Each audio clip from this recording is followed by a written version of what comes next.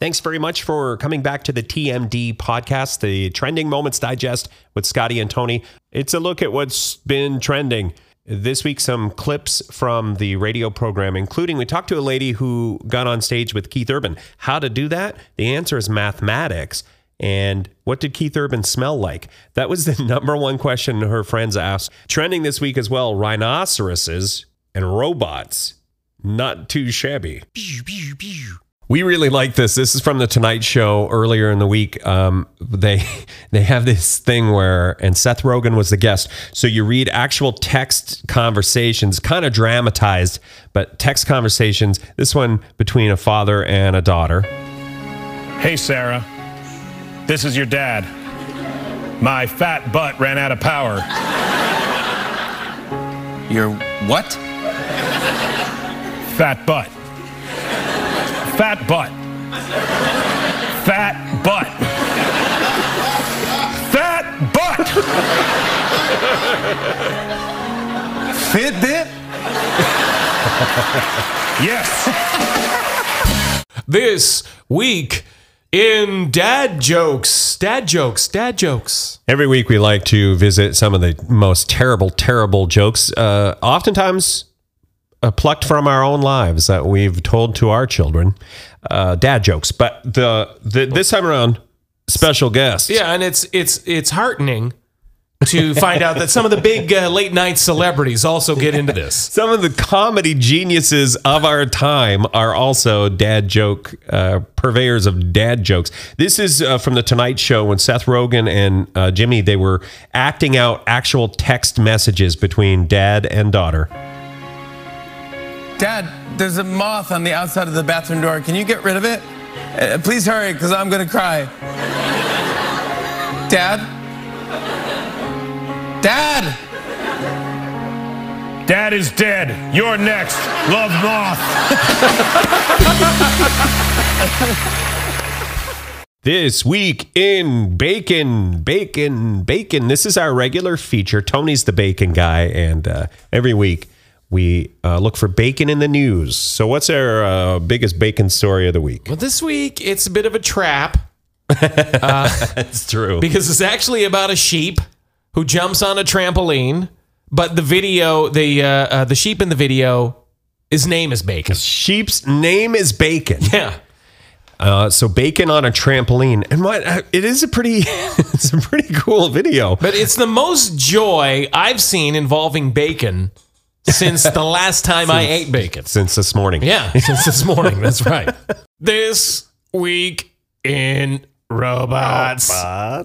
Nice intro. It's our regular feature about robots. Yeah, weekly feature on what's new with robots. They have, this is from the Engineering Society of New Brunswick. They tweet out some pretty fun stuff sometimes. There is the Engineering Society of New Brunswick tweets out some fun stuff. Yes, breaking news. Ex-NASA engineer invented a rock skipping robot. Perfect, just in time for summer. And you don't want to be skipping. You don't want to go down to the lake or whatever. And at first you got to find the rocks, and you got to throw those rocks. You got to skip those rocks across the water like a chump. All that fun. Yeah. No. So instead, Skippa the robot. Oh my gosh, it looks like something. If you have a chance to click through the blog. Oh my gosh, I think I made that in grade 5. It looks like a kid's Halloween costume almost. Googly eyes and everything. That's from, those pipes are from my ventilation system. Yeah, that's from, it's like dryer pipes. I threw those out in spring cleanup. Well, repurposing. Anyway, this is a robot that has the perfect skip, the perfect rock skip. It's pretty fantastic. That thing? That thing, yes. That. Okay. When you have a chance, check the Scotty and Tony blog. Look at the photo. Okay, time now for our weekly feature this week in rhinos, where every week we collect all the news about rhinoceroses. Rhinoceroses. Yeah, I mean, we do a weekly feature, so we should know what to call them, right? We have this video. All the stuff we talk about is on our blog. if you want the links and you want to see the videos. But it's kind of scary, but I kind of root for the rhinoceros in this one, and I don't know why. I don't know. What is happening? The rhinoceros, these people are at one of those drive-through safari parks. So this is in Mexico, and they're in an SUV, and the rhinoceros just gets mad at the SUV and starts ramming the SUV. Some people would pay extra for that.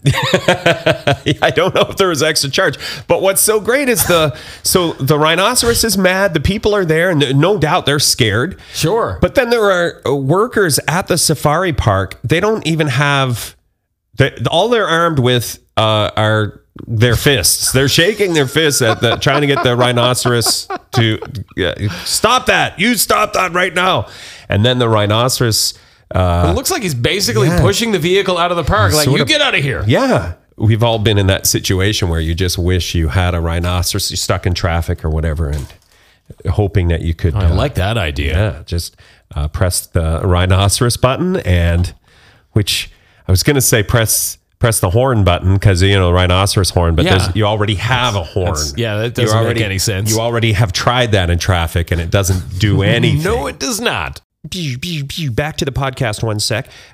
Thank you for listening. I just wanted to say all the show notes and stuff at scottyandtony.com. We're going to play a bit of the Keith Urban interview we had on the radio program. It wasn't with Keith Urban, sorry. It was with Madame Janelle, who is a teacher. She is a math teacher, and she held up a sign that was a clever math pun. And that's how she got on stage with Keith Urban at his show in Bangor. You can get the whole interview at scottyandtony.com. Here's the soundbite. So Madame Janelle, school teacher, is a big Keith Urban fan. She got on stage with Keith in Bangor just by using a sign. If your sign is clever and you're persistent, you get up on stage with Keith Urban. You get to take a selfie and stuff. The number one question, what does Keith Urban smell like? A lot of people have been messaging me and asking me that. Honestly, he doesn't smell bad, but he was super sweaty because it was super hot out. All right. So that's something we have in common with Keith Urban. Most days. Also get sweaty.